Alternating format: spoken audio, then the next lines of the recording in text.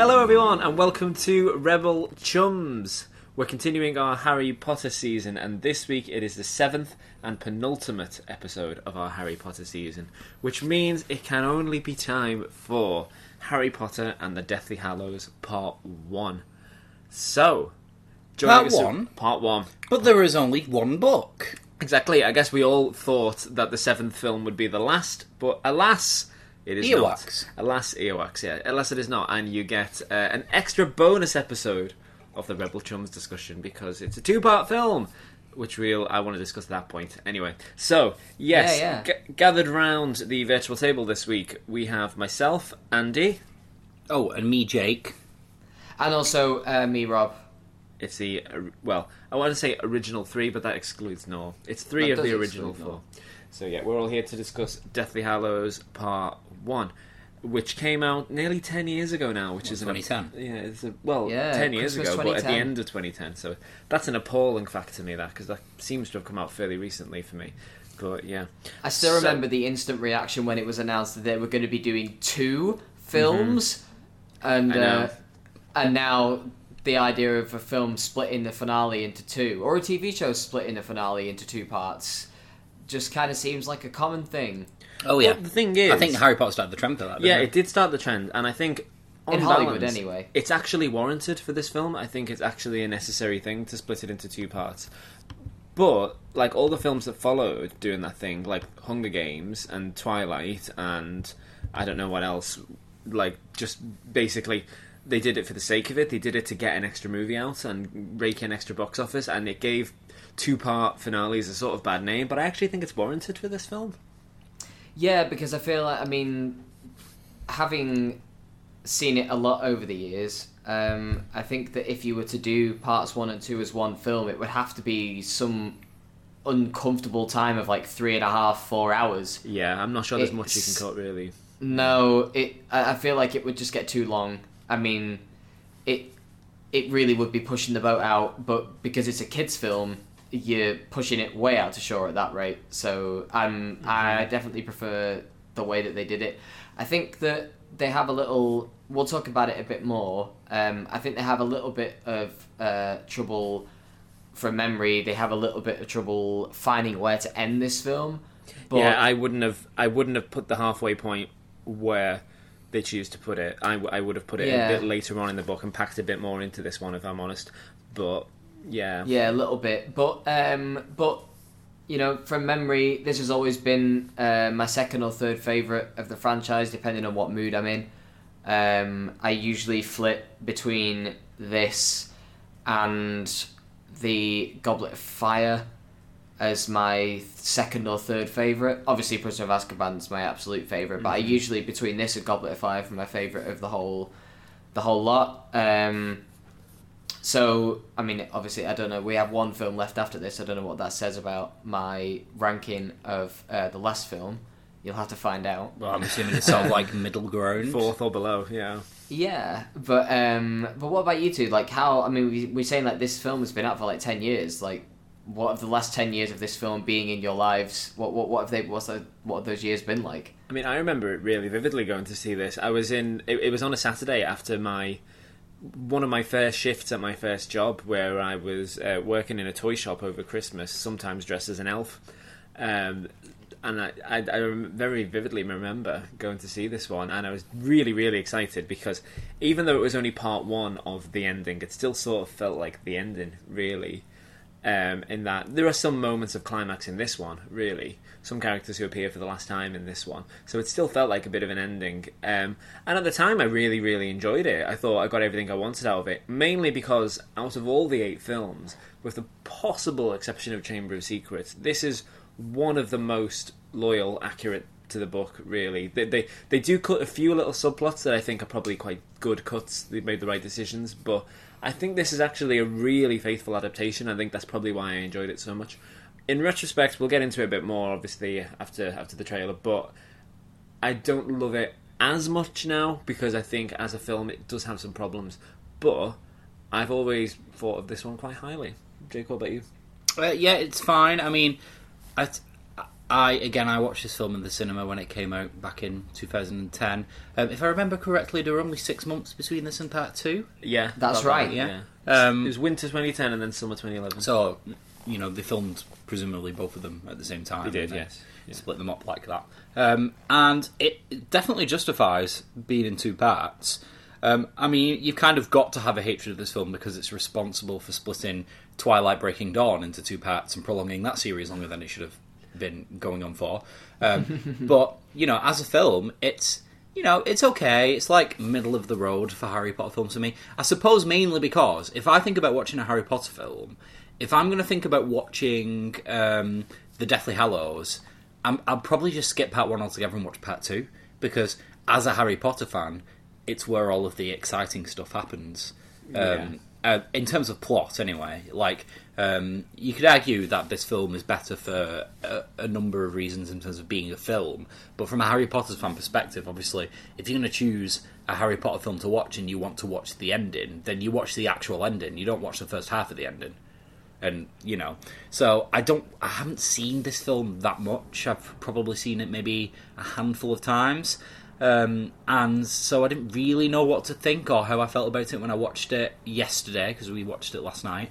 And at first I enjoyed it, and then for reasons that I'll get into, I started to get a little bit bored, and it failed to hold my attention a little bit. Maybe that's just because I was sleepy, but also, maybe it's a film. Film should conquer that. Film should conquer Film should conquer sleepiness, unless I'm so sleepy that I'm gonna close my eyes and drift off. And in that case, I can't really blame the film.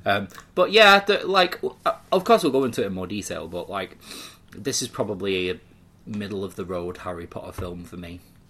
Yeah. I have a story about it. It also involves the girlfriend I was with at the time that I saw Half-Blood Prince. All your stories involve your girlfriend at the time. Not all of them. I'm not saying it's the same girlfriend at the time, but it's sort of become a running theme of Rebel Chums. It's like, which was the style at the time? Is this the Scottish girlfriend? Yes, okay. It is. And we went to see it. I was actually visiting her at her house this time, so we went into Glasgow to see it. Tallest cinema in either Europe or the world. The Cineworld in Glasgow is still there. Last film I saw there was Wonder Woman in 2017. I went up with a couple of friends and we saw the Wonder Woman film, which was alright.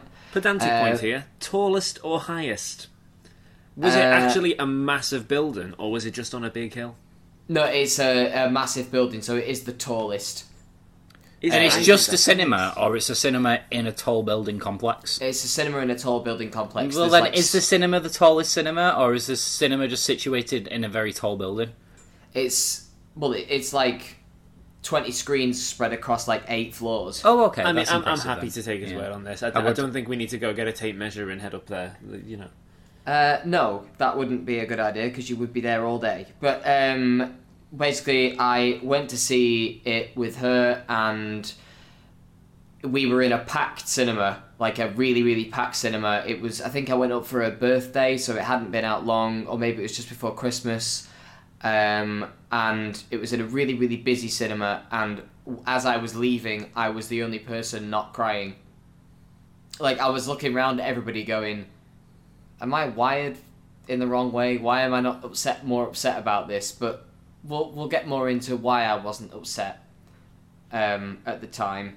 Everybody was quite traumatised by the unfortunate event that happens at the end of this film, and you can say what happens. I mean, I think people are far clearer of spoilers. That's true. I am not traumatised by Dobby's death. It didn't really work on me at the time. I came to appreciate it a little bit around sort of 3 or 4 years ago, but then every time I watch it, I think more and more about it, why they did it, what it really achieves, what it really accomplishes emotionally, and it's one of the bits of this film I don't like.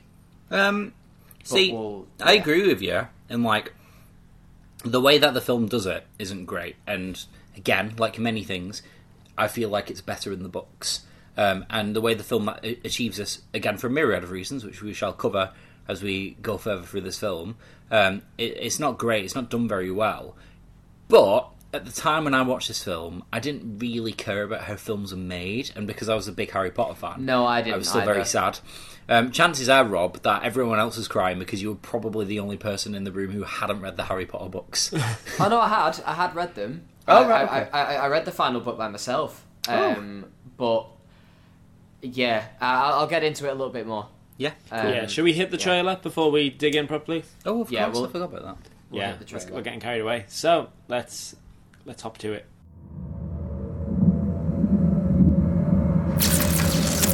These are dark times, there is no denying. Tell me where Nils is. Our world has faced no greater threat than it does today.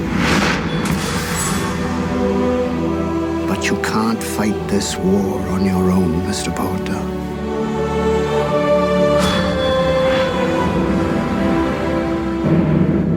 He's too strong.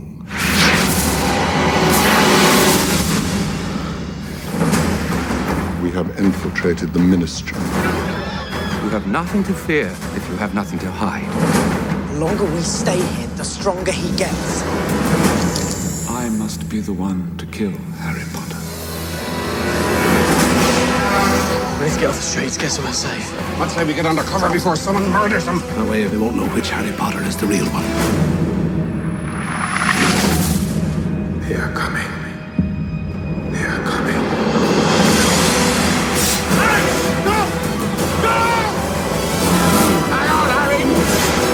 Nobody else is gonna die. Not for me. We have to do something. You think I don't know how this feels? You don't know how it feels! Your parents are dead! You have no family! He's after you, Mr. Potter. Tell me where Nils is. You really don't stand a chance.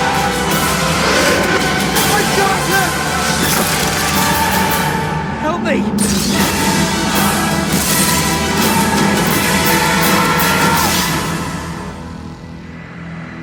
I have seen your heart, and it is mine.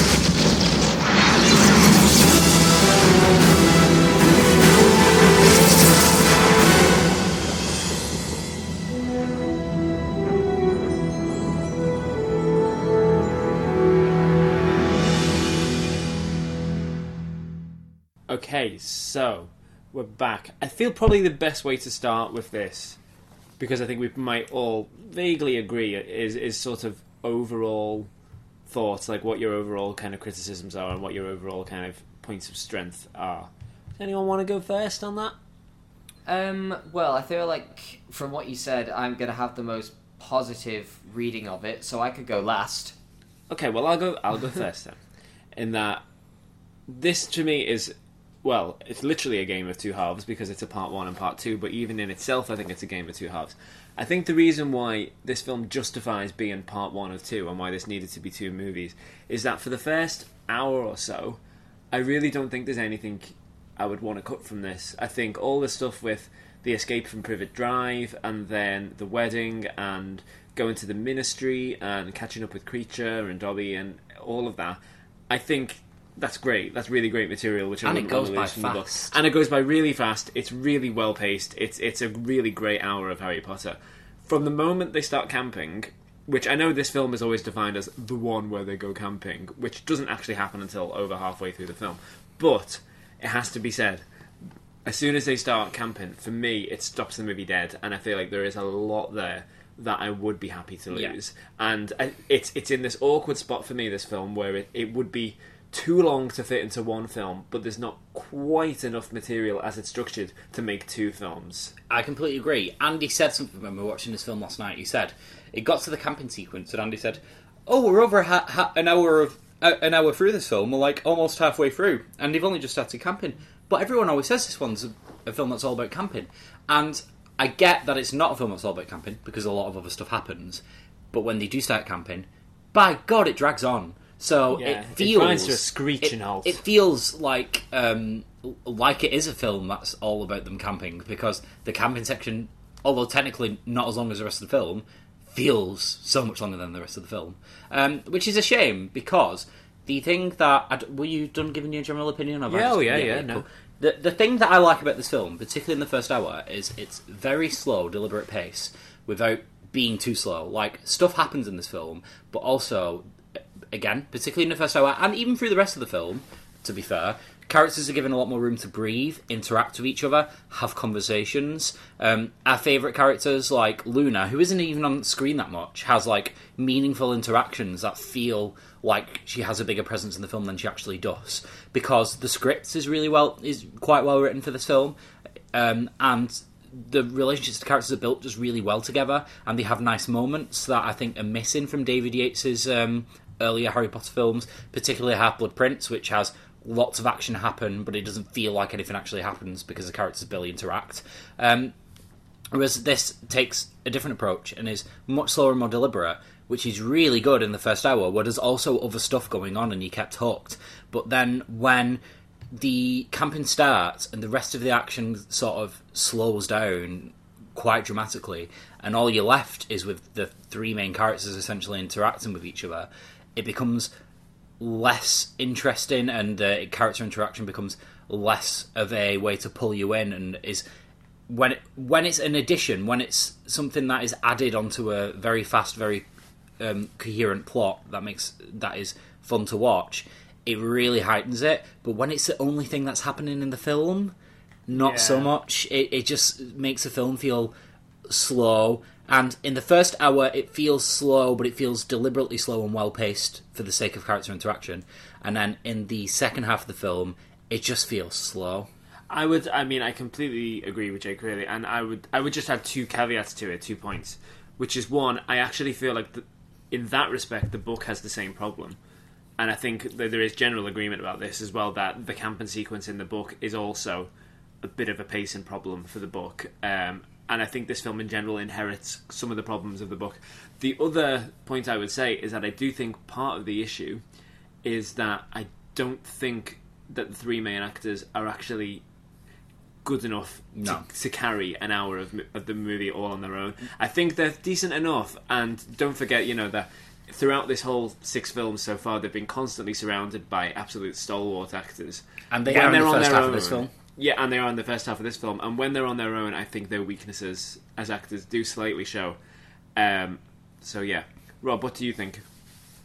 Well, I just want to say that I was right about the Glasgow Cineworld being the tallest in the As world. if, I bet you didn't even listen to what we just said and you just Googled a bit. No, I did. I was listening to all of it, but I did want to drop this in before we got too far and I forgot about it. I always believed you, Rob. Just going to say, I always believed you. It was Jake who questioned you. I've just got a critical mind. I can't help that. At over 60 metres high and with an entry in the Guinness Book of Records, Cineworld Glasgow is the world's tallest cinema. Well, that's great. Congratulations, Cineworld. Well done, Cineworld Glasgow! MVP of this where podcast. I saw this film. But no, I basically disagree with you both. It's really funny because my favourite parts of the film are everything that you don't like, and my least favourite parts of the film are everything that you seem to really enjoy. So this will be fun.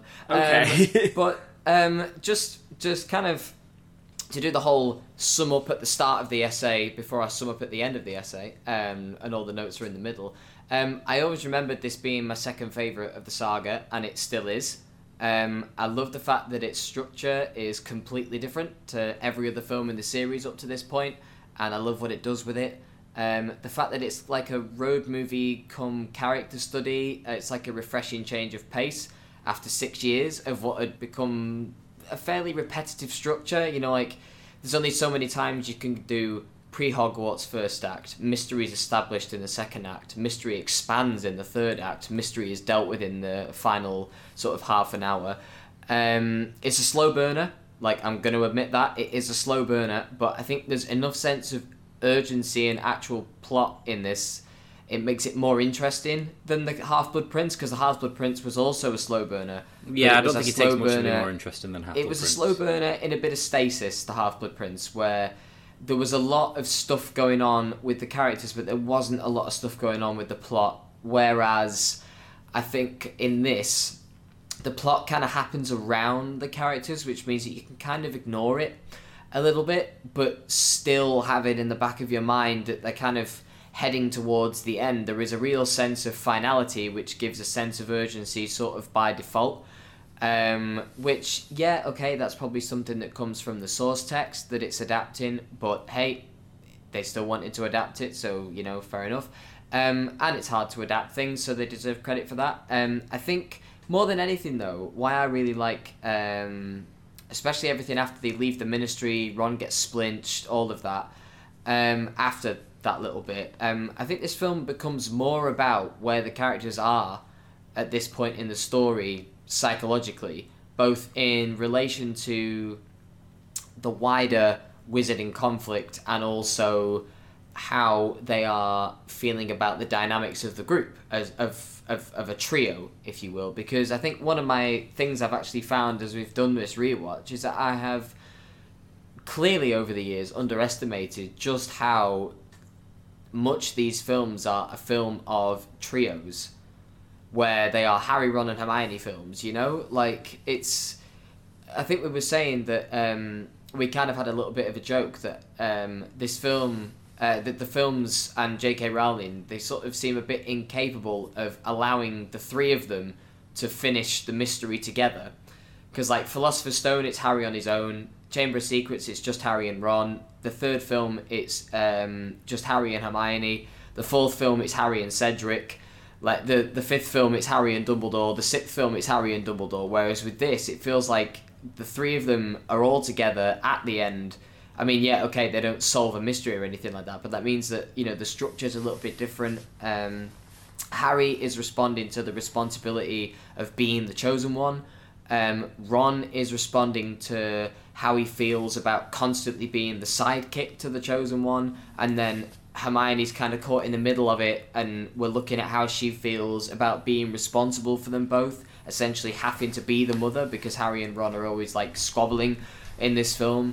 And I think this is something that you mentioned to me yesterday, Andy, when we were having a little bit of a talk about the film, is that the fact that it's a road movie and an adventure movie means that we get loads and loads of great scenic location shots instead of just the Hogwarts grounds again.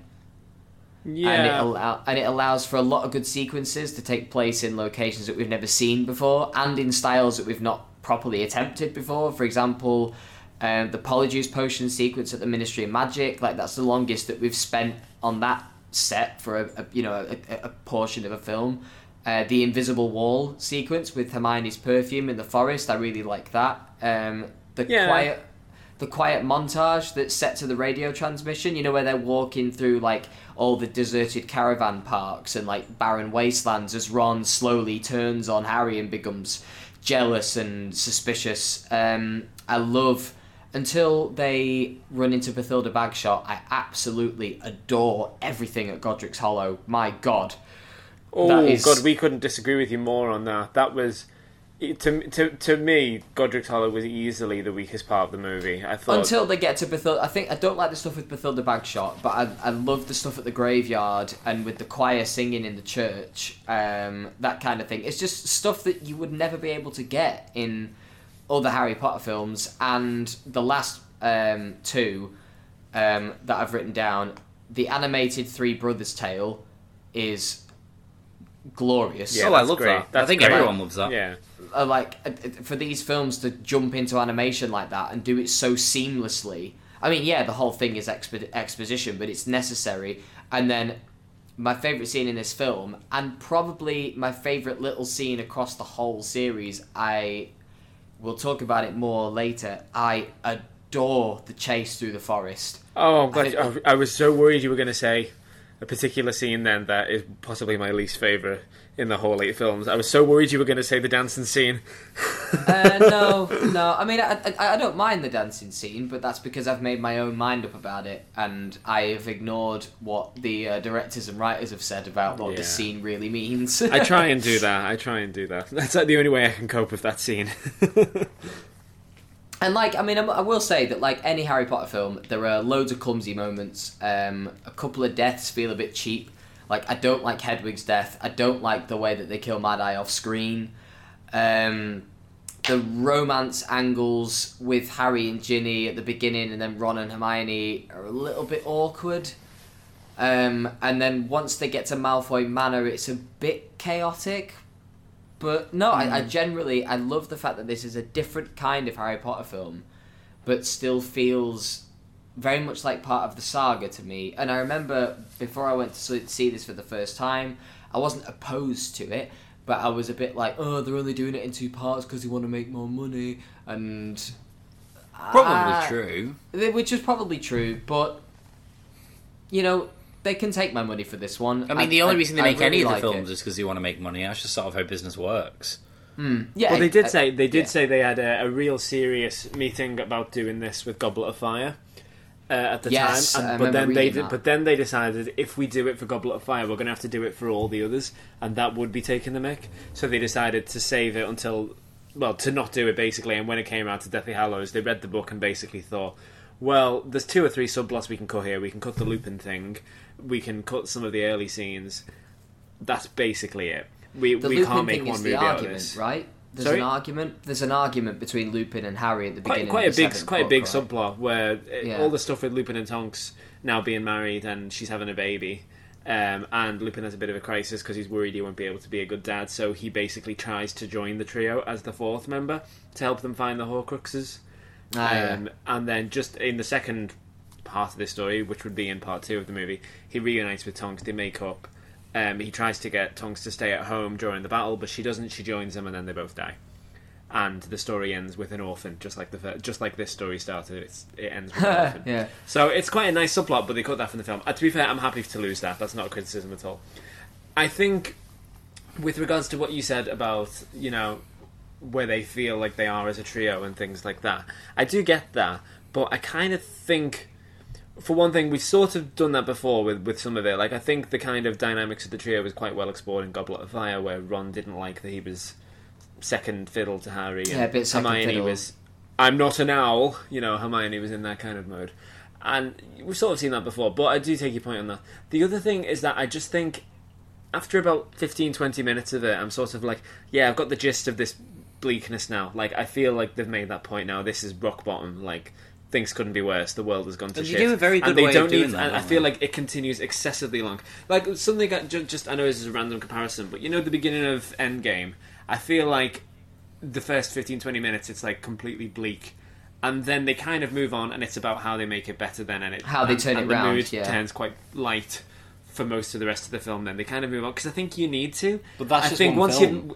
well, it is, yeah. But once you've made the point, I feel like you need to sort of move on then, for better or for worse. And I think it just becomes grindingly bleak and slows the pace down to almost a halt. Isn't that sort of a symptom of having a film in 2 parts? Because what would traditionally be a 3-act film, where things are really bleak in the second act, is not necessarily a 3-act film. Or if you combine the two, I mean, it still has to be done in 3 acts. You know, you have your heroes going on an adventure, they reach the lowest point of the adventure, and then they slowly almost beat it, and then don't, but then do. Like, that sort of traditional structure, it's still part of the 2 films together, because that's what the book is. The book follows that same structure. So when you split the films in half, the end of the film and the majority of the first film, or part 1, is always going to be really bleak, because that's the nature of the story in those 3 acts. But there needs to be more happening. It can't just be people being sad. And I feel I'm not saying that's an excuse. And I feel like a lot of the second half of the film is just the trio being sad. Yeah, I completely agree. I'm not saying that's an excuse. The film needs to do something to mitigate that and to try and... I mean, it was their choice to do the film as 2 parts rather than a whole. So they should have thought more carefully about how each film was going to be structured, and to try and mitigate some of the doom feeling. And to be fair, like, I like this film. I'm not, like, I'm being relatively negative about it. That's just because I'm relatively negative about everything I enjoy. Like, there are a lot of things I like about this film, and the sense of doom and the sense of gloom that they managed to convey throughout the whole film, without making every scene really dark, thanks to David Yates for finally learning how to not do that in a film, is, like, it's really good. And again, sorry Rob, I'm going to have to disagree with you about the deaths. Like, Hedwig's death feels a bit needless, and they move on from it really fast and never mention it again, which is a bit unfortunate and sad. But I kind of like how that works, and I like how death is sort of portrayed as just it just happens and it's a loss, and you have to move on because you're in the middle of a big conflict, and you can't stop and think and linger about all these people that have died for more than a couple of moments, because you're in the middle of, like, again, the lowest point of the film where, like, shit's going wrong and you've got to sort it out. And that realistic portrayal of how death works in war, because that's essentially how what these deaths are in this film, they are deaths that are happening in wartime, is something that adds to that sense of bleakness and doom that I like in the film. And I agree with Andy, it does get excessive towards the end of the film because there isn't a high point. It's just low, low, low. They escape from that thingy, which is a bit of a high, but then, oh no, Dobby's dead, so it's still low. Like, and Voldemort kind of wins. Oh, and Voldemort kind of wins at the end of this film, so, you know, bleak central. But the way that it's done and the way that it feels is good. It's good. Again, I wish it hadn't gone on so long, but it's done well, the way that they create that feeling. But the issue that I have with, like Andy said later on, is that in terms of the three character thing, sorry, Rob, actually going back to what you were saying rather than just going off on a tangent. The whole three character structure that they have at the end of the film, I like that, and I think it works. And like Andy said, it's been done before, but I don't get as much of a feeling of it as you do, purely because I just don't think it's acted that well. Like Andy said before, the trio, like, it's great seeing it together, and it's great seeing doing all this stuff, and it's great exploring these characters more in depth, but I just feel like it's hard to explore these characters in depth when the people portraying the characters aren't doing a particularly good job of it. I mean, I don't think they're awful by any stretch. I think they do a competent job, and they do a much better job when they're supported by an amazing supporting cast. Cough Luna Lovegood, cough Mrs. Weasley, whatnot. But it's just, when it's them three alone together, it's just not as good, because they're just not as good actors. Can I just backpedal a moment to the point that you just made there about the deaths and how you like how they happen quite brutally and quite suddenly? I really, really like especially what they do with Mad Eye's death happening off screen, because one of the kind of defining features of the Harry Potter series is how death is always depicted as being really sudden and really out of nowhere. And it's not fair. People don't stop to say goodbye when they die. That's just not the reality. He just dies. When you're at war, you don't get your big final heroic moment a lot of the time. And this is, you know, very much defined by J.K. Rowling losing one of her parents before she started writing the books, which has always coloured everything, and how she hates death, and like Voldemort as a character is trying to conquer death. Like, that's what the series is all about. And I like that, Cedric dies really suddenly. Sirius, not so much in the films, but in the book, dies basically in a heartbeat, and we barely even see it happen. Dumbledore dies really suddenly in a quite lousy kind of way, deliberately. And sometimes you're not even there. You don't even get to see it, because that's just it. War is hard, and not just war, death in general. Death is tragic, and death is not fair. Sometimes you don't even get to see someone before they die. Like Lupin and Tonks in the next film, we don't even get to see their deaths. And I think that aspect of the films and the books, I've always Fred's really, death, really we don't see enjoyed. that, do we? In the book, we see Fred's death, and we don't in the film. But I really, really like that point, that, like, death is not cinematic, and it shouldn't be, really, because that's how you get realism in a film, I think, is when you depict death in a realistic way. And it contributes so much to the bleak feeling that I think works well in this film. In terms of Hedwig and Mad Eye's deaths, you've completely turned me around, and I totally get that. But it's just compiled more evidence for why I don't like Dobby's death. Oh, I agree. Oh, yeah. I actually agree with you on that. And I didn't mean to make a rod for my own back there, but I actually do completely agree with you on that. It's just kind of made me dislike Dobby's death even more. Well, they did the complete opposite. Honestly, you have completely turned me around on Hedwig and Mad Eye's death. Oh, well, there we go then. Happy to help. To be honest, it's something I hadn't considered about Cedric, Sirius, and Dumbledore just kind of gone. Yeah, Dumbledore's a little bit more dramatic in the films in that he has his slow motion fall to the ground. Yeah, but he's already gone. With the possible exception of Dumbledore, like, we didn't know it at the time that he was long-term ill. Like, no one in Harry Potter is long-term ill. No one dies slowly. Everybody is just gone in a second, and Harry gets no chance to say goodbye to them. It's a deliberate running theme, and I think when you're in the final throes of war, it makes sense to take it to a logical extreme where people are just dying. You know, when you turn your head and you turn back and someone's dead and you haven't even noticed. I think it takes it to that logical extreme. I mean, even Harry dies suddenly. Yeah. Like, he just walks into Voldemort, and Voldemort, I'm gonna get over us! Yeah, and Harry just dies. Yeah, because that's what happens at the end of the day. The only exception to that, again, another exception to the quick death things, is Voldemort's death, which I feel like, which again only happens in the next film, but which we'll talk more about then. But again, I feel like they get a pass with that anyway because it's the main villain dying. But yeah, I love that. I love the quick deaths, and not just death. I think in general the themes of these stories and the tone of this book in particular, I think comes through really strongly. And as an adaptation, I do think they do a really good job. Not just in terms of the fact that it's a close, accurate adaptation, but I just think, as I say, the tone is right, and what they do with the characters for the most part is right. My kind of issue really though is because it's such a faithful adaptation, there's things that have been cut from previous films that they now decide to do here, and it's too late. Like introducing Bill Weasley, it's like, really? Is that necessary? And there's a line which just makes me clench up every time I hear it because it's so cringy, which is the exposition when Tonks says, "My husband the Joker."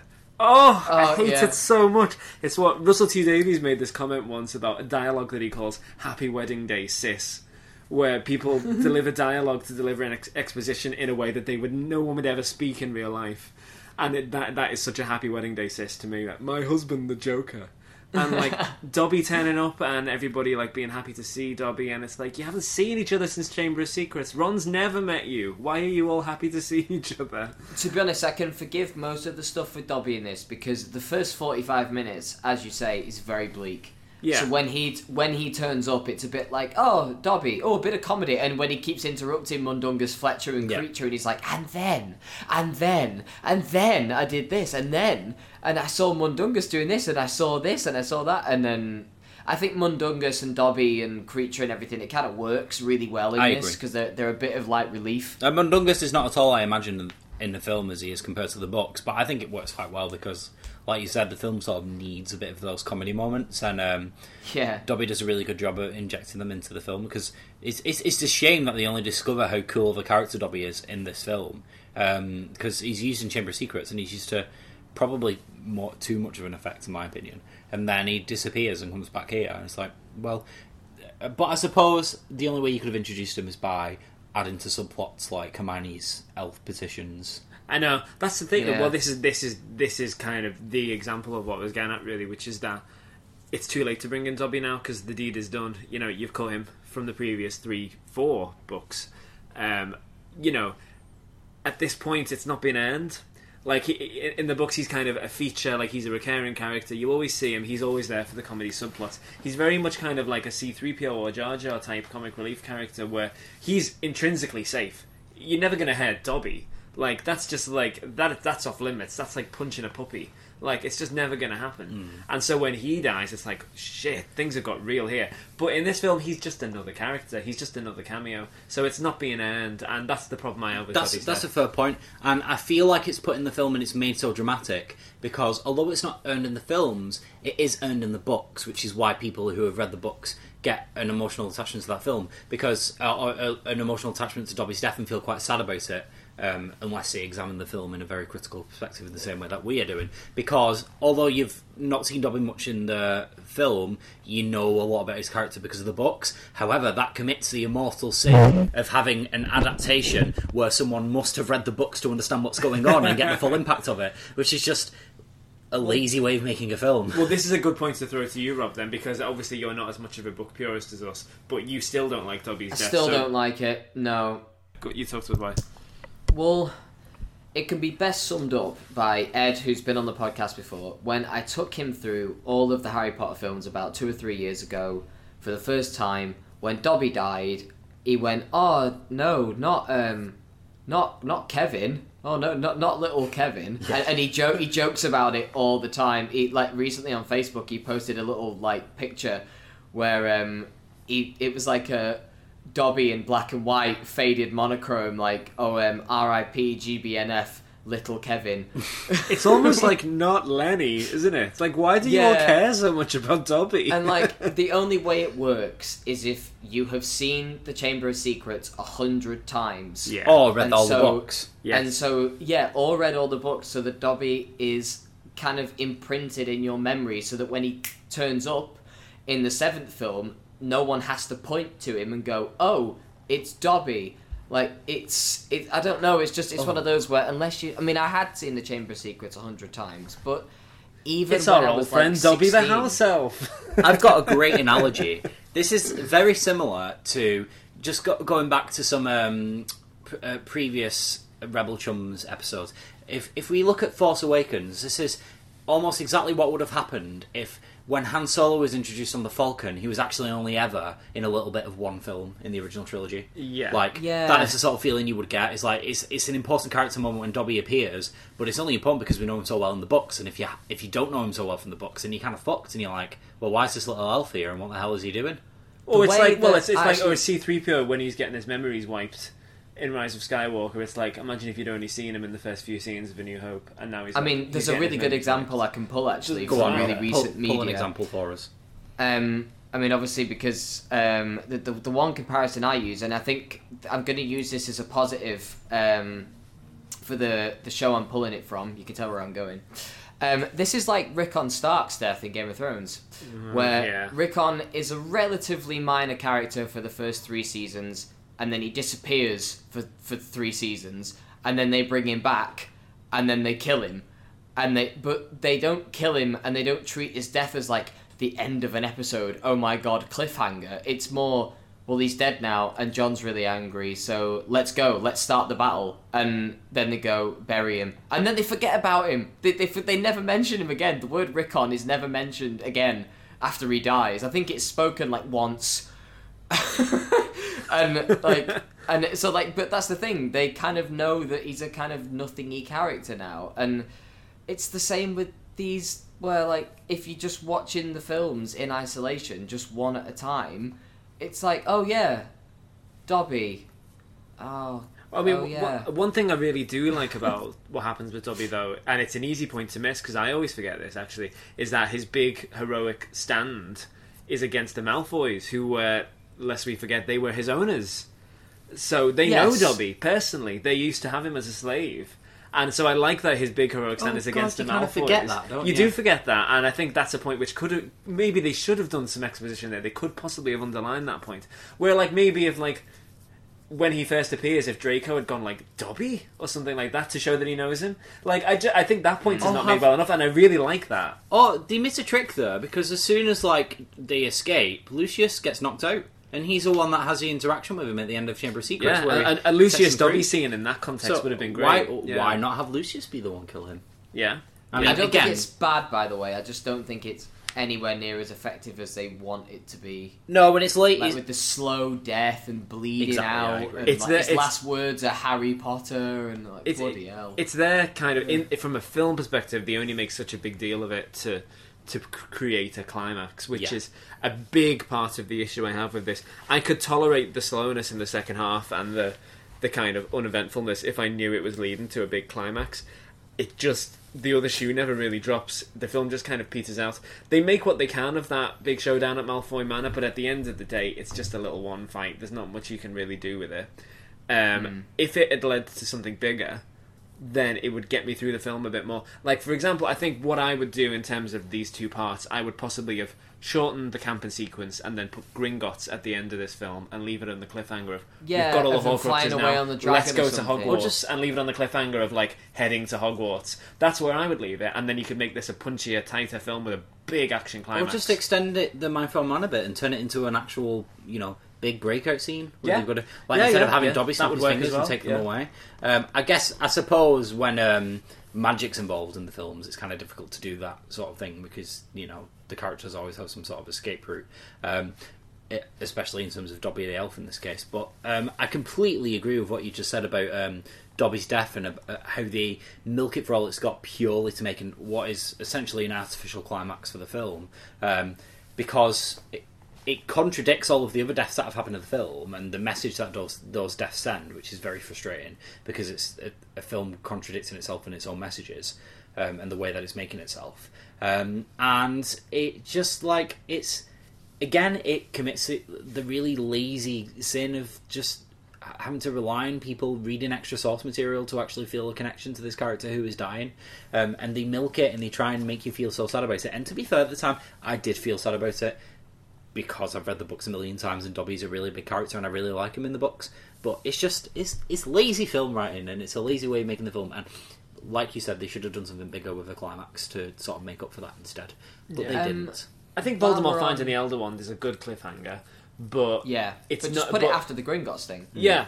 I think not that much time passes. I think a slight restructure was needed in terms of, like, the 2 parts. As I say, I always defend that. I think the 2 parts was justified, but it just needed a tighter restructure in terms of where that cliffhanger falls. It's not like the second half needs a Gringotts scene. It's got the whole Battle of Hogwarts, which they could again make which a much I big deal, think right? could have been longer because there's significant character moments that are lost from the Battle of Hogwarts in the film. So I think they could have made that longer. They should have turned it into like a Battle of Helm's Deep style thing. Yeah. While we're in the middle of having long discussions about things we don't like, Andy, do you want to have the floor for why you absolutely hate the scene of Harry and Hermione dancing about the place? Well, you kind of hit the nail on the head earlier before when you said that you like it for what you sort of see it as, not for what it's intended as. And I would say that to a more extreme degree, because for me, Harry and Hermione, they are brother and sister. I mean, it's said outright in the books that that's how they see each other. And I've always seen them that way. There's not a hint, not a flicker of romance between Harry and Hermione. And I've just always seen it that way. I just think that the dancing scene, how it should be, is that these are 2 people who are really depressed, and they just decide they just need to cheer up, so they just have a dance. For one little moment in amongst all this misery, they're just 2 friends enjoying each other's company and having a bit of fun. And then it's over and they're sad again. And I really could like that for what it's worth. I was absolutely, my jaw fell through the floor though when I saw an interview on telly of David Yates explaining what the scene was supposed to be, which is, this is Harry and Hermione being attracted to each other while Ron's away, and nearly kissing each other and deciding at the last moment it wouldn't be fair to Ron, so deciding not to be together because they don't want to hurt Ron's feelings. Fuck that right out of the room. That is just awful. That is just... This is basically one of the main reasons I say that David Yates does not get this story, because that is an absolute anvil drop on this story. Well, if Harry and Hermione have got that going on, it's just... I just cannot tolerate it. I can't tolerate that scene. It retcons Ron's relationship with Hermione as Ron basically being a pity shag. Yeah, definitely, yeah. I mean, go on, Rob, what do you think? The thing is, that the thing I find really strange about this is that J.K. Rowling, this is the first film that J.K. Rowling produced in the saga. Yeah. It was the first time she was actually credited as a producer, and I find it strange that she would let this scene go through. Well, she says now that she wishes she'd written Harry and Hermione as the couple. She actually is on board with it. She says if she could write it again now, she would write Harry and Hermione. But the thing is, you didn't, JK. You didn't. So you've got to work with what you've got, you know. Well, the one thing I do like about that scene is, I mean, again, my interpretation of it, even though it's not the correct interpretation of it, my interpretation of it has always been, like you said, Andy, where, if anything, it doesn't just feel like a scene where Harry and Hermione have a little moment of trying to forget what's going on around them. I feel like it actually feels like a declaration that they won't kiss each other. That the closest they will ever really get to doing anything like that is just having a dance and then getting on with their lives. And, you know, Harry's for Ginny and Hermione is for Ron. And the dance kind of feels like they just consummate their friendship, if you know what I mean. I sort of do know what you mean, and I can buy it in that way, yeah. It's just hard for me to ignore. And they could totally be friends with benefits. Oh, no. Not for pure good sacred Harry Potter. Oh my god, speaking of the Hermione and Harry relationship, that poor awkward scene where Daniel Radcliffe and Emma Watson had to basically strip naked and feel each other up and snog each other's throats apart. Oh. That must have been the most horrific thing for them to experience ever, because they're basically like brother and sister. Yeah, Emma Watson was asked in an interview, like, what was it like doing the kiss with Rupert Grint for part 2? And she kind of shrugged and was like, oh, that was fine. She said, that was fine. What I was really worried about was having to, like, basically full-on make out with Daniel Radcliffe. There is one thing I like about the dance scene, and that is not only the use of Oh Children by Nick Cave, but the little story behind it, which I read into. Apparently it was chosen by Matt Biffer, who was, like, the music supervisor for the film. Apparently he chose the song because, like, he was splitting from his wife, and the lyrics spoke to him about the anxieties he was having about potentially leaving his children behind or feeling like he was abandoning them. And apparently Nick Cave himself is happy for a lesser-known song of his to be featured in such a big film. But it's a nice song. I just think the whole scene just feels so... what TV Tropes calls a big-lipped alligator moment, which is like a scene that's just out of nowhere, that has no context, that doesn't feel in keeping with the rest of the film. Well, I mean, it just doesn't feel very Harry Potter-y to me. It makes sense for them to sort of examine their friendship and see how close they get when Ron has just abandoned them and left them on their own, and they're out in the woods alone and everything's really bleak and they're trying to find solace in each other. So, I can kind of understand a fleeting bit of romance, like, happening there because it feels like they're the only people in the world and they've all that they've got at that moment in time.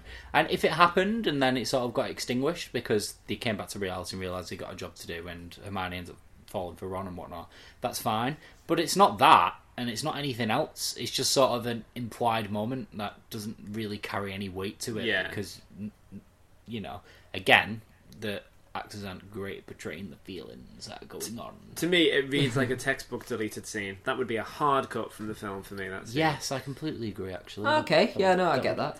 Yeah. I want to talk about some things that I've not mentioned that are real positives for me. Okay. First of all, I love the retrospective rumours and skeletons that are all kind of coming out of Dumbledore's closet in this film. Like the fact that he's dead means that this kind of allure, this like illusion of Dumbledore is kind of gone, and so it means that people can, like Rita Skeeter, can stamp all over his grave. He's and only like that... human after all. Yeah, exactly. And I like this idea, like that this role model, this celebrated hero, this darker and more, he's actually a more darker and complex person with a difficult past, and it's a sign that Harry's having to grow up a little bit faster than he's really ready to cope with, because this is someone that he's worshipped and is seen as like this invincible father figure, and not only is he dead, but he was flawed, inexperienced, ignorant. He was part of a difficult family history. He briefly associated with fascists. There's all this weird stuff around Grindelwald and the Elder Wand and what the Elder Wand is capable of and why Dumbledore had it. And if you think about the very, very, very, very end of the last film, where Harry, realising that he's the most powerful wizard in the world, breaks the Elder Wand and throws it away, then you think, why didn't Dumbledore do that when he had it? And so you think, and so there's loads of... It doesn't completely break Dumbledore down as a character, but it does suggest that there's this other narrative that we've not had a chance to hear. That make him more of a rounded character. Yeah, I really like what they do with Dumbledore in this part of the story. Yeah, I really enjoy it, and I think it one of my favourite lines of the film actually is when Ron's Aunt Muriel says, "Honestly, boy, are you sure you knew him at all?" I love that line because it does make you think that, okay, let's drop down to reality here, Harry. You were a school kid and he was just your teacher. You don't know what was going on in his life. And I thought it's a really good reality, in a film that's full of them, it's a really good reality check. I love that line. And it's a good sort of meta-commentary on how the films and the books and the story as a whole sort of made Dumbledore just this sort of wise old man figure guiding Harry through the story and stuff, and then actually it turns out he's a lot more than that, and the film is suddenly it's mature again. Another example of how this series really well matures with its audience. It takes characters that are they are tropes. Dumbledore is just a kindly old man that helps characters get through things, until the very end where you're old enough and you've been through enough in the story to understand people as more complex characters, and that's when Dumbledore becomes a more interesting character, and he starts to have all these flaws revealed, and the stuff about his family history and about his sister and about his brother, all of this stuff comes out, and it makes him a much more interesting character. And it's good that, I agree with you, Rob, it's good that they do that after his death, because you no longer have this illusion of Dumbledore. Yeah, he has no right of reply. Exactly, and it just makes him such a more interesting character, in my opinion. Way more but the thing is, though, not criticism of the film at all, criticism of J.K. Rowling. Excellent moment of the story to reveal that Dumbledore was gay, if you wanted to.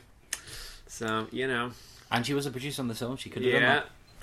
So there's that. But the thing is, Dumbledore wasn't gay until it would have made J.K. Rowling very, very popular and progressive to say that he was gay. Well, I mean, that's what she does these days all over, is retrospectively make characters woke, and I don't like there's it. So much there is so much camping in this film. It would have been an excellent opportunity for J.K. Rowling to express on screen how wizards used to poop and then get rid of the poop with a wand. Oh my god, that's not in there. So more. Yeah. Okay. I mean, I feel like we've got this far into like doing the Harry Potter series without me saying that I really don't like J.K. Rowling. I think she's a really awful person. But really, oh, I like her as a person. I just think, if you didn't write something, you didn't write it. I think you can't go back and make these changes. I remember I asked someone once when I laughed so much. I asked someone once, a friend of mine who's gay. I said, "When did you come out?" And he said, "When J.K. Rowling decided I was gay." And I thought that was a hilarious comment. Talking a little bit about J.K. Rowling, I do have an issue with her. Sort of like she is of that generation where she thinks she's really woke because gay rights and feminism and all that stuff, but she's also too old to be. Doesn't extend to trans rights. Exactly, that's what I'm going to say. She falls down the pit hole that a lot of people her age fall down when it comes to diversity and rights and thinking you're really cool and that sort of stuff. Is that she is a massive TERF. Massive. That's why I don't like her. I don't know. I mean, I appreciate trans people exclusionary radical feminist. Oh, so it's like you're a radical feminist, but women are women and trans women aren't women. And TERF isn't a fucking slur. So no, TERF isn't a slur. If you don't like the word TERF, it's because you don't like the description it's being given to you. It's like when people complain when they're being called racist for being racist. If you don't like being called racist, or you don't like being called a TERF, don't be racist and don't be a TERF. That's the antidote to the solution. We should do this. We should apply this modern lingo a bit more often. Like Uncle Vernon is gammon. Yeah, Uncle Vernon is the definition of gammon. He's a nice thick cut of gammon with his big beefy face. Yeah, he's even described as beefy, so the meat comparison is already there. Anyway, oh god. Speaking of racism, really like the Magic is Might stuff with Umbridge. Oh my god! I remember when we went to the Harry Potter studio tour, we got to see the full Magic of Might. It's really quite harrowing, isn't it? Oh my god! It's horrible stuff. Horrible. It's a great piece of production, that Magic is Might statue. It's horrible. And I do love how the Wizarding World is like. It does feel a bit sudden in this film because, like, again, to add to the bleakness, like suddenly the Ministry is like completely reversed all of its positions on Muggles in the space of like a year. I mean, that's because Voldemort's the Minister of Magic. Yeah, basically. It collapses, doesn't it? Yeah, of course. What's his name, the Minister of Magic at the moment? Pius Thickness. Oh, who, by the way, is played by the guy who played Tarkin in Rogue One. So, yeah. Oh, underneath the motion capture stuff. Yeah, he's called Guy Henry, and that's my fact of the week. So, yeah, do continue, Jake. The only thing I'm not clear on, how the hell did Umbridge survive the Centaurs? Like, what happened there? Oh, I think it's implied that she was never killed by them. She was simply raped by them. I think that actually is correct, yeah. So, oof. I mean, why Centaurs would want to rape Umbridge? There are multiple moments, and while we're on the subject of J.K. Rowling doing things in a kind of our misses, behind the scenes kind of way, there are multiple instances of rape in the Harry Potter series that are never remarked upon. Voldemort was conceived by rape. It's basically said that Aberforth Dumbledore was once arrested for raping a goat, and there's that as well. So, thanks, J.K. Jesus. Back to sort of like, good stuff, not rape. Can I say a good thing? The score. I really love the score in this one. It's really, really good. Yeah, Alexandra Desplat adds a touch of class. Who, of course, you two will love from being big fans of Fantastic Mr. Fox. Absolutely. He's done loads of great scores. Benjamin Button, Imitation Game. He's really, really, really good. And he's been nominated for Best Score 6 times in the last 10 years for the various different films. I believe he's only won once. Which is, maybe not at all, but a bit of a scandal that. But yeah, he's great, and if you can't get John Williams, you've got the next best thing there. Yeah, really, really, really nice score, especially the opening scene with that track called Obliviate, where they're all heading off and Hermione's wiping her parents' minds. Yeah, great. Oh, one of Hermione's parents is Michelle Fairley, Cat Stark, gotta put it in. Yeah, we noticed that as well, yeah. God bless Catelyn Stark. Well, nice, nice as in a filmic way, but it's a horrible scene to watch. And by the way, something I really love about the film is Hermione's character arc. I think this is sort of Hermione's movie in a way, where her gradual kind of descent into despair, where by the point where she sat in the woods with Harry, and she's like, you know what, Harry, maybe we could just stay here and just forget this, and just get old. Yeah. And like she's completely given up. I really, really like Hermione's story arc throughout this film. Yeah. I want to talk. Sorry, Rob. I know you're going through a list of things that you like about this film, but I'm just going to add with something that I also like about this.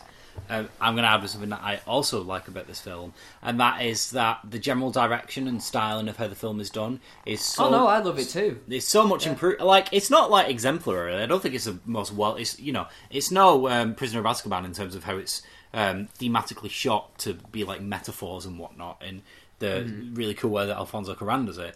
But it's much more competently directed, and I really, really appreciate how, unlike Half-Blood Prince in particular, he what's his name? Who are you talking about? The director, David Yates. David Yates, that's it. How David Yates doesn't fall into the trap of trying to artificially make a film bleak by literally making it dark, like he does in Half-Blood Prince. Like, it's desaturated and it's decoloured because obviously the life is slowly being drained out of the characters in the same way that the colour is sort of being drained out of this film. So, which is okay, but again, a little bit ham-fisted, and I actually prefer a little bit of, what's it called, like contrast in that when it comes to films doing that sort of thing. I don't like it to be too obvious. But again, that's just me being overly critical of the film. Fair enough. I think it's an okay technique, but even though it's desaturated and the colour's taken out of it, like there are a lot of scenes in here that could be really dark, especially when they're camping. When Harry's camping at night, for example, and there are no light sources, like realistically, we shouldn't be able to see anything. This should be darker than the scene in Half-Blood Prince at the beginning, where they're going through what's-his-face's house. The characters. Oh god, Slughorn, where they go to Slughorn's house, and it's like you literally can't see what's going on. Yeah, it's like baby's first colour grading software. That should be what it's like, but he doesn't fall into the trap of doing it like that because suddenly he's realised that people actually need to see what's happening on screen. So instead, the exposure's increased. You can see the trees. You can see basically everything in the scene except what's at the very back of it, and you can enjoy the scene. I mean, I'm not a huge fan of the camping sequences in this film, but at least you can actually see what's going on in them. Yeah. And there are a lot of areas in this film where, like, that darkness it feels like it's there because the film is emotionally quite dark, but it isn't literally there because David Yates has finally learned not to take emotions literally when it comes to directing films. Yeah, I completely agree on that. I used to really, really call out the Silver Doe scene for being ridiculously dark, but actually, now we've got a decent TV and it's on Blu-ray, it actually looks pretty good, and I don't have a problem with the colour grading or the contrast in this one. I think he does a decent job, and what you said this earlier, Rob, one thing this film is full of is gorgeous establishing shots. I like to think of this one as the Visit Britain movie. Like, this is the tourist guide. I am just in love with the Scottish Highlands. Yeah, so, Visit Scotland, yeah. They actually go to the Forest of Dean as well, don't they? They do, yeah, which always looks lovely. That's the thing, like, once you can get out on location and use real places, it's, the world is yours, really. And like Shaftesbury Avenue, that looks great.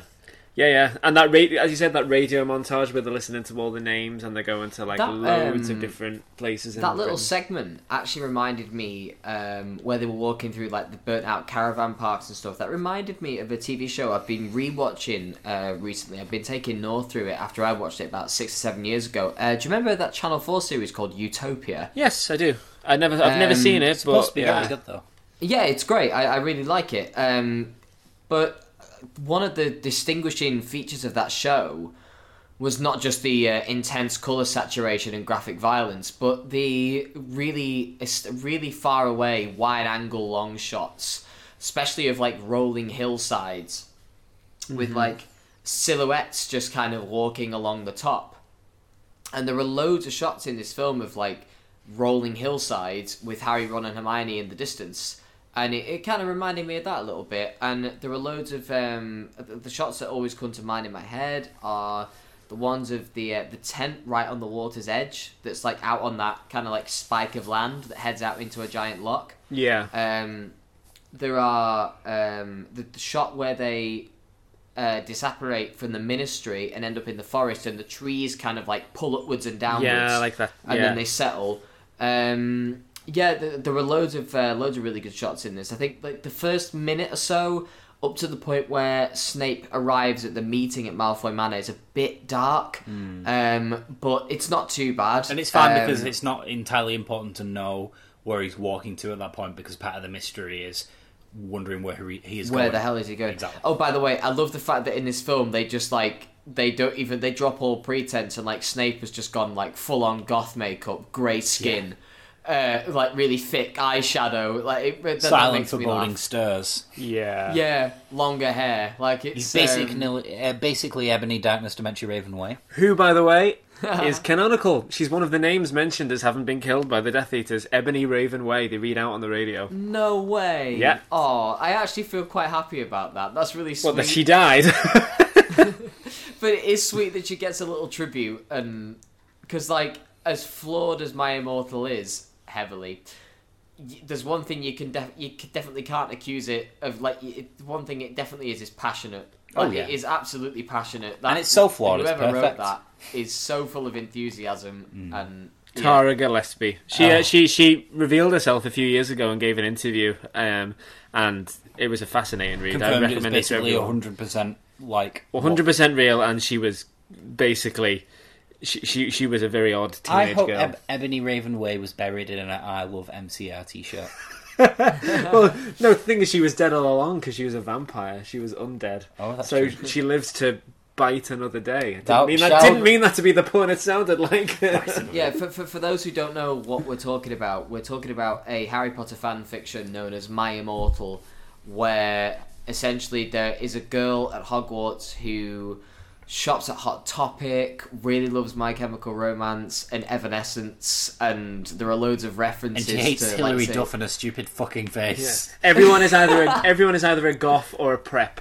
And basically, an example of a prep is Dumbledore, who at one point comes flying in a hoodie that says Avril Lavigne. And goes, "What the fuck are you doing, you motherfuckers?" Yeah, it's absolutely spectacular. There is, it's not finished, but there is a YouTube series that turns it into like a low-budget film. Yeah, I'm aware. Amazing. We really should do a Rebel Chums it's not episode finished, by but Immortal. it's... Oh my god, that'd be great. One thing, speaking of fictional stories, nice little segue, I want to talk about the Tale of the Three Brothers and the gorgeous animated sequence towards the end of this, because, wow. I mean, the thing is, like, what kind of a fairy tale is this? Like, there's no happy ending. It's a pretty dark little fable to tell your kids. It's more of a fable. Yeah. And fables and fairy tales, like, in their original inception, like, are actually quite dark. Yeah. I mean, you said that as well when we were watching it, so don't act like you didn't think so. No, I agree. Well. Like, this is in the Tales of Beedle the Bad, which is supposed to be, you know, Babbity Rabbity, and the talking stump or whatever, and like fun kids' tales, and then suddenly you've got this one about where they encounter death and a guy gets his throat cut off. I mean, I don't know, maybe Babbity Rabbity's like that. Maybe Babbity Rabbity makes a deal with the devil to bring back his long dead wife. Well, that's what happens in Wabbity this one. This is what happens in that one, and then the guy kills himself because he ends up so depressed. So, I mean, what I'm thinking of are things like Goldilocks and the Three Bears. That doesn't end very well. Oh yeah, doesn't she get eaten? Little Red Riding Hood doesn't end very well. No, she cuts open. The huntsman Humpty cuts Dumpty open. Sat on a wall. The huntsman cuts open the wolf, and her grandmother's freed. So it does end well. And Humpty Dumpty's not a fairy tale. That's about an I egg mean. that cracked. It's actually Humpty Dumpty is never about an egg. It's never implied that he's an egg. Just But it's somebody my God, that you're couldn't be right. put together Yeah. again. we just assume he's an egg because an egg makes it friendlier when he cracks open. Oh my gosh, that is amazing. I didn't know that. So, you know, Tales of Beedle the Bard, it's kind of low-key in terms of violence. Yeah. Anyway, that was a tangent. Join us next week for Fairy Tales Week. Yeah, so... Next week we'll be doing Fairy Tales of New York. This animation, I mean, it's lovely, and that's all I've got to say about it. So, Rob, go on. Okay, so it's not just that it's not just that the animation is lovely. It's the fact that this is the first time that these films have dropped into animation, and the connection between the real world and the animation and everything is just seamless, like utterly seamless. And I love the little when the first brother is killed and there's that blood splatter on the wall, and then suddenly the colours invert in the shadow, Yeah. and then there's like a slightly different colour scheme for the rest of the sequence, and you get how graceful Death is, and like with his swirling cloak, and how all the little like the bridges put together. I love how he cuts a bit of his own cloak off to make it the invisibility cloak. That's awesome. Yeah, and like the oh god, it's so satisfying to watch. It's gorgeous. Well, as soon as we finish this, I'm just going to watch it on YouTube again. It's glorious. It's actually a really influential scene as well. It's become a bit of a trendsetter in whenever you have to tell something really dark and mythical, drop into animation to do it. Yeah. Quite a few of the Marvel movies do it. Guardians 2 does it. One of the Thor movies does it. There was an episode of Doctor Who, funnily enough, on the other week, which did it as well. It told like this ancient battle between two planets, and they did an animation sequence to show it. It's become this kind of tried and tested technique, and I believe Deathly Hallows invented this. No, Kill Bill did it first. Oh, Kill Bill, yes. I imagine there were films from the 30s and 40s that did it as well, but like... no, there weren't any films that were a hybrid between real life and animation until Mary Poppins and Bedknobs and Broomsticks. Yeah. So no films would have done it until then. But like you know what I mean. But like I'm sure Deathly Hallows wasn't the first. But and also recently another one to throw in quite recently is that to catch you up to the story with the new Birds of Prey, the Harley Quinn film that has a whole animated sequence at the start to catch you up. Basically tells you the events of Suicide Squad and goes like, "Yep, we know nobody saw it, so here we are." I just want to drop in a little. I'll limit myself to 2 minutes. I'm going to time myself to extol. Oh, don't worry, Rob. We're timing you all the time. I am genuinely going to time you. Let's see if you can do it. Okay, I'm going to limit myself to 2 minutes. I'm going to extol the virtues of the chase sequence in the woods. Okay, go. So, the chase sequence in the woods in this film is my favourite sequence in the whole of the saga. This was something that only really became apparent to me when I went through my rewatch about 3 years ago when I took my parents through all 7 films. One thing that David Yates does that I really, really like is that when he gets to big climactic battles and stuff like that, he tends to drop the music out. The first example of him doing this is when Dumbledore and Voldemort fight each other. Then he does it in Half-Blood Prince when Harry and Draco fight each other. And now in this, it means that they can hear the twigs snapping under their feet. And, you know, like when they're running, and there's that sweeping camera shot that if you look at how they put the scene together, they had to do that so many times. This sweeping camera shot that goes from left to right as the characters all go from right to left. It starts with this really odd staging where some of the snatchers are in front of Harry, Ron and Hermione, but let them run past because they really enjoy the thrill of the chase. There's the, well, go on, snatch them. And then it all kind of comes to a head with the best bit of quick thinking that Hermione ever does. Like that, Hermione is very good at thinking on her feet, but Jesus Christ, that stinging jinx saves everybody's lives. I mean, I don't know why they didn't just apparate away, but yeah. Well, because I think they could have... There's a bit of a warning, maybe, that things don't go very well when Ron gets splinched, and maybe they're a bit wary of doing it in a rush again. No, true. Yeah. Or I don't know, but no, it's awesome. It really is awesome. I've always really liked it. The snapping of the twigs and just like it's just complete silence, and you just get that boom boom timpani at the start of the sequence, and then gradually the music kind of builds up with those little shepherd notes and little like discordant harmonies and stuff. It's great. And then as like the spells come into it with the explosions and the chains and people falling over and hurting themselves, and then it ends with the stinging jinx, and yeah, no, love it. I think it's awesome. You just about went over 2 minutes, I'm afraid. But fuck. Good effort nonetheless. Well done. And I agree with you, it's a really, really great sequence. Funny little tidbit about that sequence as well. I watched a making of documentary once where Emma Watson was saying, because they knew they were going to have to do so many shots of it, the three of them kind of made a competition of it, of who can run the fastest, who can get to the end the quickest. Yes, they did. They made a race of it and were like pulling these silly jumps and were laughing like every time, to the point where David Yates had to tell them off and be like, guys, can you take this seriously, please? Because they just kept going like absurdly fast and just making each other laugh. Oh, yeah, which then, I think is nice. Yeah. Yeah, and then we get to see Luna again a little bit after that. I like Luna. Always feels like she's got a big part in the film, even though she's a relatively minor character. I love the kind of confronting social awkwardness things that she says. Like, I love... Well, there's a line in the books that I just love so much that I was so gutted wasn't in the films, where she says, I liked being in Dumbledore's army. It was like having friends. And I just, like, that line always just makes me, like, burn up inside. But there's the one in this which I always love where her and her dad are talking to Harry and she goes, come on, Dad, Harry doesn't want to talk to us. He's just being polite. And I just love it. She's so great. Speaking of, nice to see Rhys Ifans turn up in this. I think he does a good job as Xenophilius Lovegood. Who's got probably the most awkward name of the books to spell and pronounce. I know, but that's J.K. Rowling's own fault if she didn't want to write his name out so much. And yeah, the stuff at Malfoy Manor is pretty good. It's standard. It's just a good sequence. It's not bad. It's fine. I'm a little underwhelmed by Harry literally just going up to Malfoy and just ranching some wands off him. But I suppose that shows Malfoy basically being sort of unwilling to do what he feels he's being dragged into doing, trying to convince himself that he's this big baddie all along, and actually he's just kind of a scared little boy. And Harry's... Of course, little does he know, at that moment, he is the most powerful wizard in the world, because he's the master of the Elder Wands. And then there's that little moment where Harry disarms him, and boom. Yeah.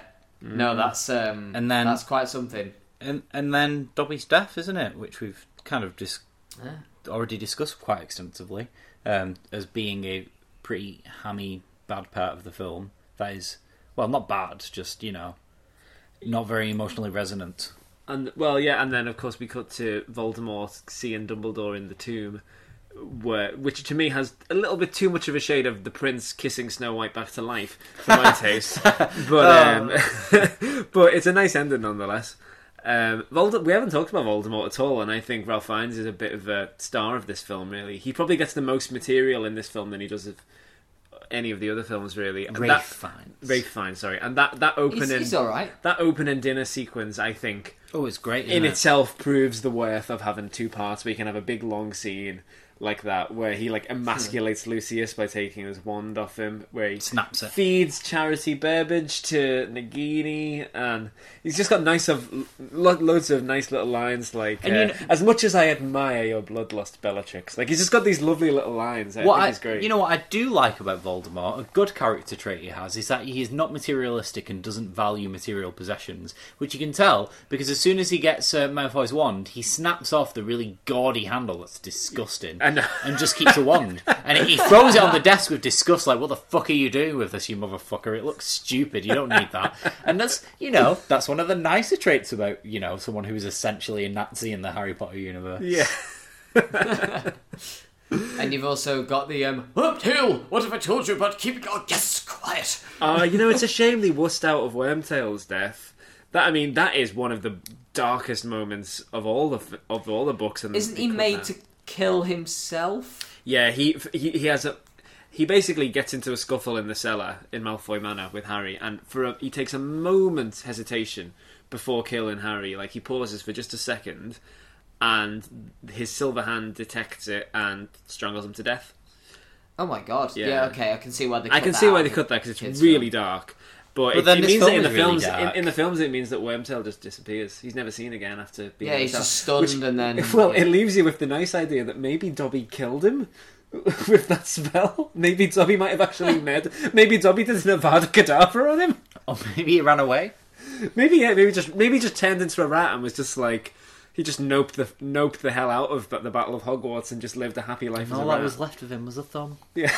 The way that they stage it, it's kind of like it's something to make really small kids laugh. The way that he just kind of goes, yeah, I don't really like that, silly. to be honest. It's a bit too slapstick for me, that. Yeah, very, very slapstick. But yeah, no.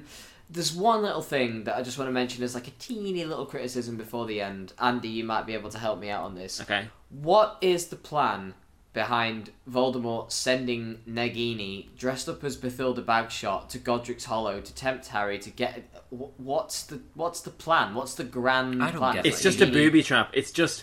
the thing, before they go to Godric's Hollow, the reason Hermione is uncertain about going there is she says that's somewhere Voldemort will expect you to maybe visit. That's going to be on the watch list. So I think the idea is that Voldemort does suspect that he might visit Godric's Hollow, and has put a bit of a booby trap there to to capture Harry or In kill terms of Harry. an old woman that's full of snakes. Yeah, can't talk here. Too many snakes.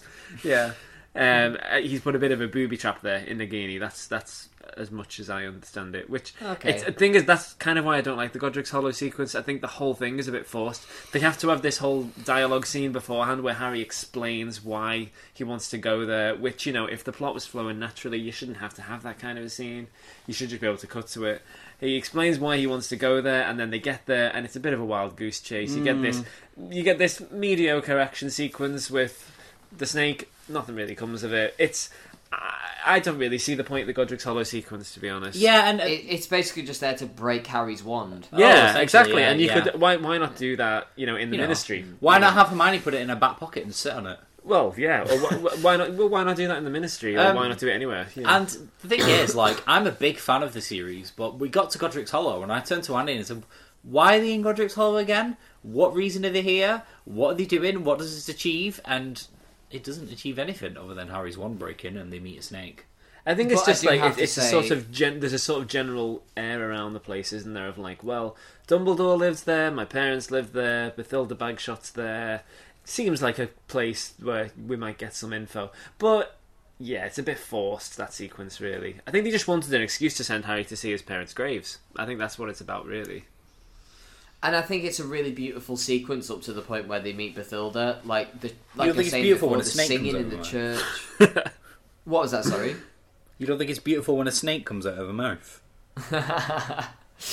Oh yeah, totally. Reminds me so much of Alien, which is, you know, one of the most glamorous films I've ever seen. But like this film, it's got John Hurt in it.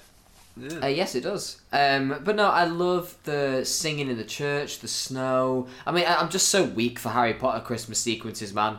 Like, there's just so, I mean, as soon as Hagrid is dragging that big tree through the snow in Philosopher's Stone, I'm like, right, fine, fair enough. I'm gonna love Christmas sequences in Harry Potter films from now on. Imagine if when they got to Godric's Hollow and it's snowing, you hear the music, the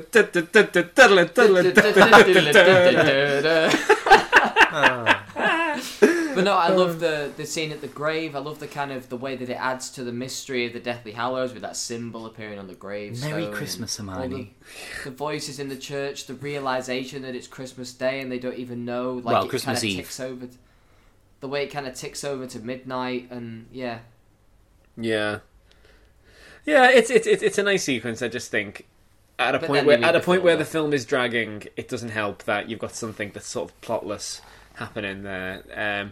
It just needs tightening up, that part of the film, and I think Godric's Hollow to me is the most obvious area where it needs tightening up. So. Yeah, I suppose it kind of contributes to this kind of thing that I'm getting out of the film, where it feels like Harry is spending quite a lot of the film away from Hogwarts, trying to get in touch with himself, and I feel like getting back. I think to he where did that he at was the beginning born. of Prisoner of Azkaban. Am I right? Anyway. What is nice about this film Lumos Maxima is that I don't feel the fact that Hogwarts isn't there. It's such a big presence in the rest of the films, and in this one, it doesn't matter so much because. Well, you asked me this. You said like, when's Hogwarts in it or something? Like, I thought there was a brief shot of it. I didn't realise there is literally no Hogwarts in this whatsoever. Yeah. No, there were just mentions on the radio about the Death Eaters being in charge. Yeah, there's the train where Cormac McLaggen gets that fantastic, my father will hear about this. Yeah. No, that's it. All you get is the train. But I'm ready to grade. Okay, cool. God, this is hard. Yeah. I'm not going first. This is quite a tough one. Okay, I'll go first. This film was like, well, to be fair, talking about it more has led me to appreciate it more. And to be fair, I never disliked this film. I just didn't think it was, within the top couple of Harry Potter films. Might be my third favourite, might be my fourth favourite. I'm not sure. It's a good film. It's good. It gets a bit boring, and maybe it was just the context of watching it last night. But I just find myself getting really bored when the campaign started, and when the actors aren't surrounded by the supporting cast. Do appreciate the direction's a lot better in this film. Do appreciate the slower, deliberate pace, particularly in the first half of the film, to make the characters more interesting. I appreciate the witty script, which is quite good. I like that it very closely follows the formula of the book. I think a lot of the problems with this film are, and I like the bleak feeling that reverbs all the way through the film, even if it does get a little bit too bleak at parts and relies on that a little bit too heavily. But I think the inherent problem of this film is the problem of it being a film, like a part one of a two-part film. Because, I'm glad that it's in two parts, but they should have done a lot more to mitigate the fact that it's in two parts, rather than just create this artificial ending that's not really much of an ending. It just sort of happens and fizzles out, and that's it. And also change the structural properties of the film and the plot somewhat to make it more interesting throughout the film, rather than just have it be a sliding scale of badness, like the characters being in a bad situation, getting worse and worse and worse and worse until the end of the film.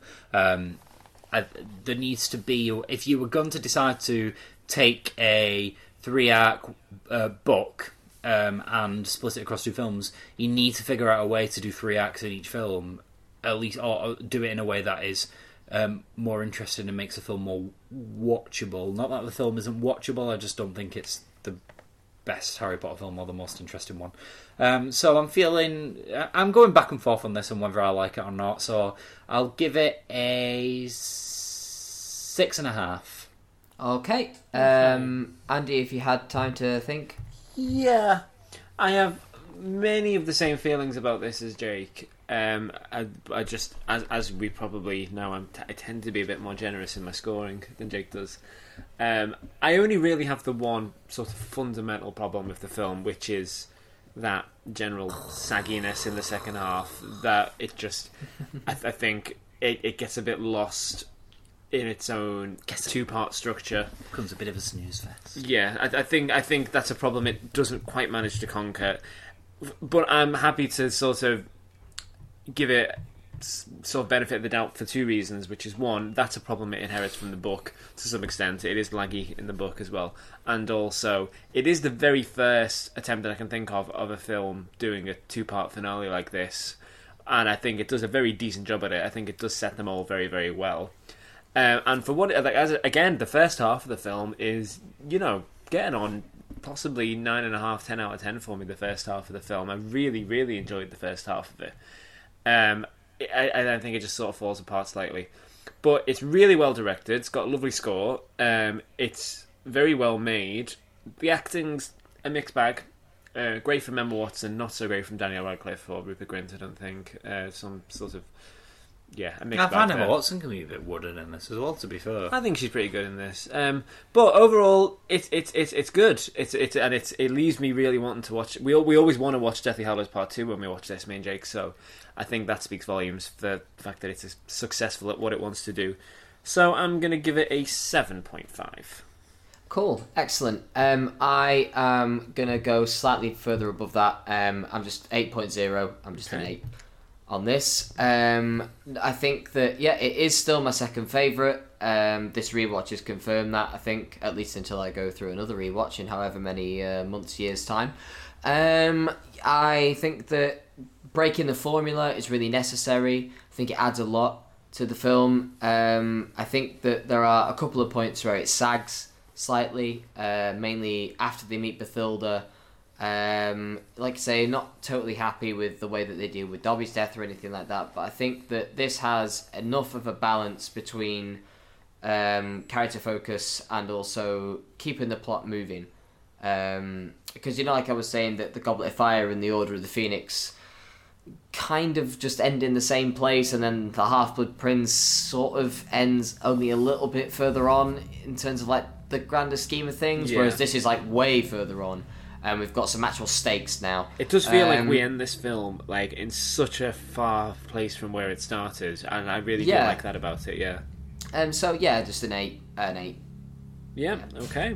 So, oh my God! Next time will be it's finale time to do Deathly Hallows Part 2. Nor will be back for that one. Yeah, it's our Series 3 finale, folks. Woo. Yeah, and I think we'll, instead of doing it remotely, we'll get together for that one. Yeah, we'll do it like we used to do it, where it's like film and we'll do it live. Podcast. We'll do it live. Yeah, we'll do it live. Exactly, we'll do film and podcast in the same day, in the same. Terrible strain on the podcaster's throat. Yeah. Okay. Yeah. So we'll see you for Deathly Hallows Part 2. What do we think's going to happen? Do we think Voldemort's going to win? Oh yeah, I think. Oh yeah, definitely. I think this is all going to be about the triumph of Creature. I think Creature's going to come out on top here. Oh, see, I thought that what was going to happen is part way through the film, the scripts will flip, and it turns out the Chosen One is actually Blaze Meaning. Well, we all know that the real Chosen One is Anakin Skywalker, and I'm finding it quite hard to square with the continuity of these films. That's a writing error, everyone. The Chosen One is Anakin Skywalker. Let's hope that Harry Potter has the high ground. He has the moral high ground, that's for sure. Anyway. But yeah, no, we'll see you for Harry Potter and the Deathly Hallows Part 2 when this saga concludes. Ooh, see you then. Knox.